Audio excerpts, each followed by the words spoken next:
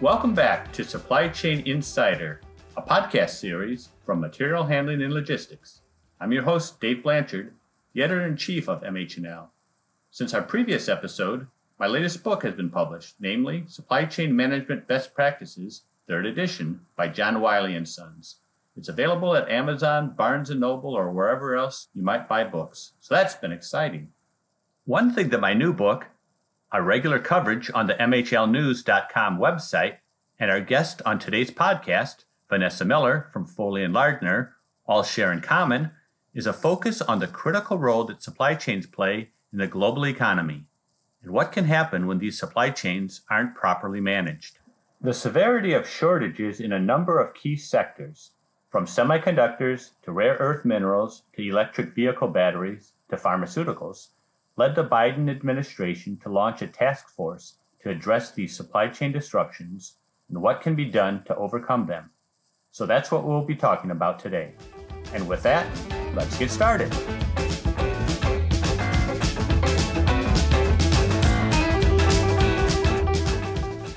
Today, we're joined by Vanessa Miller. Vanessa is a litigation partner with Foley & Lardner, chair of the Detroit office's litigation department, and a lead of Foley's Supply Chain Solutions Initiative. So welcome to the podcast, Vanessa. And please share a little bit about your background leading Foley Supply Chain Solutions Initiative. Thank you, Dave. Well, I am a litigation attorney based in the Detroit area. By virtue of being in Detroit, I handle a number of automotive and manufacturing supply chain disputes, representing automakers and other manufacturers in breach of contract, breach of warranty cases, and other types of litigation. Having seen these matters play out over the last 16 years of my career, I've developed quite a niche area in supply chain counseling and helping companies mitigate risk, looking at their supply chains, seeing lessons learned and how those can be implemented in the company's strategies. Okay, that's an interesting job description, supply chain counselor, because many companies seems like these days everybody needs some kind of a supply chain counseling. But in the legal arena that you work in, what are some examples of what would be a typical supply chain issue that someone would need counseling for? Sure, I can give you a pretty current example, and that I'm spending a lot of time on lately, which is the microchip and semiconductor shortages. We saw this play out because at the end of 2020 or in early 2020, when the pandemic was underway, vehicle manufacturers slashed their volumes dramatically. There was an anticipation that there was not going to be the need to keep lines running. There was the shutdown in automotive. And then tier one suppliers, of course, in turn, decreased their orders and so on down the supply chain. That resulted in chip manufacturers, the major chip manufacturer being TSMC, resourcing with other customers and placing their capacity with other industries besides automotive. Then we saw more consumers buying vehicles than anyone anticipated. And that resulted in the tier ones needing to go back and increase their orders because the vehicle manufacturers were increasing their volume estimates. Unfortunately, the chip supply had already been allocated elsewhere. So for orders placed in November of last year, those parts aren't even anticipated to be delivered until September of this year. Now we're seeing car companies, lines shutting down all the way from early Q1 2021 through the present. We're still hearing about more line downs occurring. And couple that with the unprecedented Texas storms, which impacted domestic chip production, the Suez Canal blockage, which caused major transportation issues across all of automotive, and then other force majeure events that occurred. And we're really beginning to see the peak of the semiconductor shortage right now. So what happened is then automakers did what I call the toilet paper phenomenon. And instead of working really collaboratively with their supply base, they increased their demand and anticipated they need 250% in some cases of their actual volume estimates for components, thinking that that would cause their supply base to allocate volumes to them that would result in 100% of their needs versus the 250% that they forecasted. But instead, it just created more confusion across the industry. Yeah, that's the classic supply chain issue. That there is your forecasts are all wrong when reality hits, and then you over forecast, so your forecasts are still wrong, and then things just get worse and worse. I mean, as you said, toilet paper is a good way to describe it, because certainly a lot of stuff is hitting the fan there, in not just automotive, but all of manufacturing.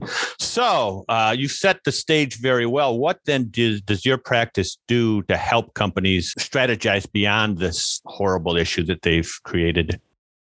Yes. So what we're hearing from most manufacturers is the just-in-time lean manufacturing model. It's here to stay. There's not going to be this massive change because price is the number one priority across all supply chains. That's going to drive your profits, and there's not going to be an ability in most circumstances to really create the necessary safety stock or bank of parts that you would need to have on hand at all times. But there are some protections that companies are looking to build in. For example, moving away from single sourcing, looking at dual sourcing options. Yes, there's going to be a cost associated with that, but when some unprecedented, unforeseeable event occurs, you have that backup supplier already in the pipeline, approved and ready to increase volumes as needed. Looking at having your manufacturing supply base diversified, such that you don't have all of your parts coming from one country, which can cause major issues. And having some ability to access parts domestically, having some storage. It's difficult to know how much you would need because it would depend on the circumstance, but having some ability to warehouse and inventory certain components that can sit on the shelf that might not be specially manufactured, and having those accessible to you. As you know, the Biden administration has been looking at a lot of what you've been talking about, the vulnerabilities in some of the critical U.S. supply chains. You already talked about semiconductor chips, which we've seen throughout numerous industries. Also, things like batteries for electric cars and vehicles, rare earth minerals, pharmaceuticals. Can we attribute all of these shortages to either bad forecasting or the pandemic, or what's caused all these shortages, do you think? I think it's broader than that. I think probably globalization is something. Companies are becoming more and more global. You're not just staying in the same state or the same country when you're sourcing your components in your supply chain, as well as this goal of electrification, the electrification of everything from automobiles to, I think we're talking about maybe even having battery run airplanes in the next few decades. Right. That has really driven those initiatives have really driven a massive change such that supply chains are never going to be the same. And the problem is that one small shortage or issue can shut down an entire industry. For example, with batteries, we know that there's this looming shortage of lithium, cobalt, and nickel. These are things that traditionally have come from, they're only mined in a few places. And those places aren't known for their labor and human rights. And now we're needing to look at alternative sources, but mines take years of investment and time to obtain the materials and the minerals that we're looking for. So it's going to be both short-term planning and strategy to mitigate against having shortages that make electrification impossible, electrification goals very difficult to achieve. Short-term goals like looking at domestic mines and investing in domestic mining efforts in the US. Longer-term goals, investing in research and development to look at other options for making batteries that won't require some of the rare minerals. So technologically, the material handling and logistics industries, which a lot of my readers are deeply involved in, they really have been interested in lithium batteries in particular, as well as other electronic vehicles for things like forklifts and other vehicles that they use in their warehouses. So we talked a little bit earlier before this podcast about the national blueprint for lithium batteries. Do you see this as an initiative that's likely to work? I just get the sense that politicians in particular and administrations going down through decades, they launch initiatives, but do we expect to see any real world results from these sorts of national, the national blueprint for lithium batteries? Will that play out, do we think? I think there's already been a significant investment in it. What's going to come of that investment? Again, the short-term prospects are that we really need to start seeing changes immediately in order to achieve the goals that we've already set. So that's going to be interesting to watch it play out. It's something that definitely does require attention. And I think that beyond the US, other countries are doing the same thing and making the same sorts of investments, because these are issues that many countries are going to have to grapple with.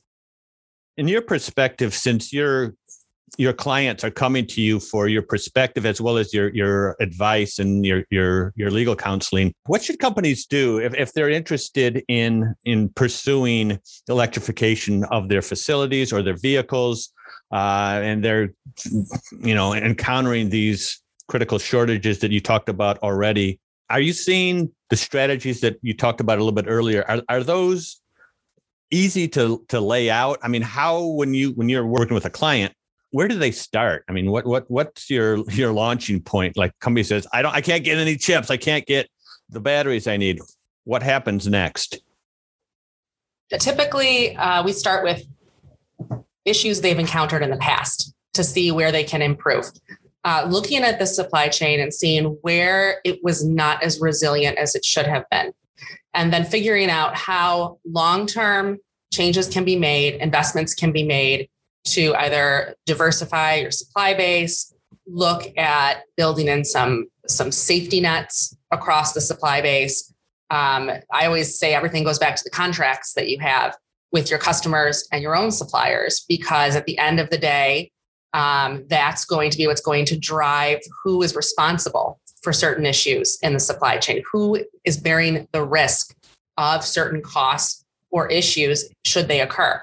And everything can be accomplished by contract, and you just have to make sure that you're monitoring that, properly negotiating those contracts, and then enforcing the contracts when issues do occur. Now, many companies have been doing things the same way for a very long time. Others have already been investing in their supply chains. They have chief supply chain officers. Right. They have been looking long-term at options such as nearshoring or reshoring certain manufacturing or supply. And I think that it's just a matter of continuing to look at your long-term strategies and looking at your supply chain as one of the best assets that your company has, if it is flexible and resilient. In terms of your client base, because I know you're deeply involved with the automotive industry as well as probably some other industries, how deep do you go? Do you focus on the OEMs or on the tier ones, the tier two suppliers, or do you take it as it comes in terms of who comes to you? So most firms kind of have to pick whether you're going to represent the OEMs or the supply base, and we represent suppliers, okay, tier ones and tier twos. More recently, we have become involved in representing a number of these newer electric vehicle startups, mm-hmm. and it's a little different than the traditional OEM, because oftentimes they have less leverage than even a tier one would have or a tier two. So I think as technology becomes more ingrained in vehicles and electrification efforts ramp up, the power dynamic that's common of the big three and the supply base is going to change significantly. What's your view on President Biden's supply chain task force? What do you think from your perspective, working with the automotive suppliers in particular? Do you see that this task force will evolve into a working, living, not just a document, but an actual plan that companies will rally around? I think it's focused on the right key issues, right? Looking at critical medicines and the availability of those medicines, looking at batteries, sustainable domestic and international production of certain critical minerals. Of course, many industries are watching to see what the government is going to do and how they're going to help. But of course, investing in it and looking at these things and identifying important areas is step one. I think we're all waiting to see. Fair enough. Every presidential administration seems to have its own unique supply chain challenges. And, to President Biden's credit, he jumped into this supply chain task force initiative, almost from the day he got into office. So it'll be interesting to see how it evolves, because we do see, as you were talking earlier, and maybe we can talk about it just for a second here, things like development of mines, as a U.S. strategy to counteract the critical shortages of rare materials. As you said earlier, these mines can take decades to get up and running to full capacity. And as we also all know all too well, that political winds change very frequently. Do you see that as a strategy that has legs, that administration after administration, no matter what, which political party is in power, they will all look at that and say, yeah, we definitely want to, tackle expansion of rare materials and rare minerals in the U.S. As a strategy going forward? I'm not sure, because the issue that we're always going to have with mining domestically is the cost. We do have strong labor rights and human rights here, and it's going to be more expensive to mine in the U.S. than it is in other countries. And will that make us competitive with these other countries long term? So you always have the tug of war between having a resource available in the U.S. versus sourcing it offshore more economically. That said, when it comes to minerals, we're talking about a finite material that the entire globe is going to need to be focused on. So I think that you have the common principles of supply and demand, and as long as there's demand for it, there should be an investment made in being able to source it. You had mentioned earlier that the auto industry had forecast that demand for their products for new cars and the components that go into those cars would drop dramatically throughout the pandemic. And what we saw was not the case at all, that the demand actually increased almost unexpectedly. What do you think that where did that demand come from? What caused cars to remain even more popular? Was it electric cars, or is it all cars across the board, or trucks, or any idea? All cars. Okay. Maybe stimulus checks. Good point. I think people had money to spend, and people were more focused on working from home, looking around their houses and wanting to invest in new furniture and upgrades. And you've heard about furniture manufacturers having major issues. Yes. Gardening supplies. I think there were many industries that were bicycles, many industries that were caught off guard by this, and were pleasantly surprised in the uptick in demand, but couldn't meet it in the short term. Okay, so the chances are we've seen the last of the stimulus checks, knock on wood that the pandemic is just almost done. Do you see the demand staying steady, or will it drop off a little bit with people having, reached their peak with how much they want to spend? I think it eventually has to level off. You're only going to need so many couches, so many cars. Right. So it eventually has to catch up. And it will be, again, incumbent upon various industries to predict when that will occur, when their supply chain is going to catch up, an advanced plan for it so that then you're not caught with a surplus of available material. Got it. Let's just shift gears for a second. USDA plans to invest as much as $4 billion to improve and strengthen food supply chains, not just the food products themselves, but the production of it, the processing, distribution. What do you think the aims of this investment are, and where do you think that money will be spent? Who's likely to be the recipient of that $4 billion? Yeah, good question. So I think one interesting statistic that I just read was that the U.S. spends more on healthcare and less on food than any other high income nation. And yet we have all these terrible diet related illnesses and a lower life expectancy than these other nations. Right. So I think that the government's intent is to change that statistic. And meanwhile, the food distribution and the food supply chain is probably one of the more antiquated ones when compared to other industries. Really centralized production, processing, and distribution centers that it's just going to need to undergo a massive makeover, really. And they're going to need to make serious changes looking at where product's coming from, how product is stored, and ensuring that there's fresh food available locally. So when you're working with your clients and they come to you with their myriad different challenges of supply chains, where do you go for supply chain expertise? Obviously, you're somewhat of an expert yourself in having litigated so many supply chain issues and different cases of that nature.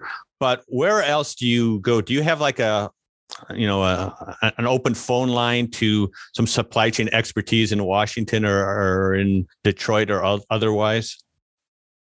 We certainly do have a number of attorneys that work in our DC office that hear real time about issues and initiatives.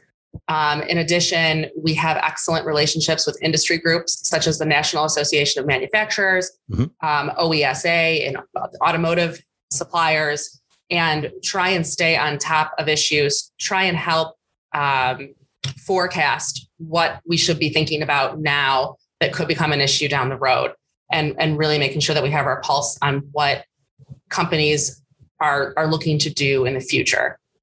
All right. Across a number of industries. Thank you. You kind of set me up with a good final question for you, which is probably what's going to be on the top of our listeners' minds is, what should they be looking for? What can they expect the rest of 2021 and into the following years in terms of these supply chain issues we've been talking about? So I think what we've all learned from this is to start to expect the unexpected.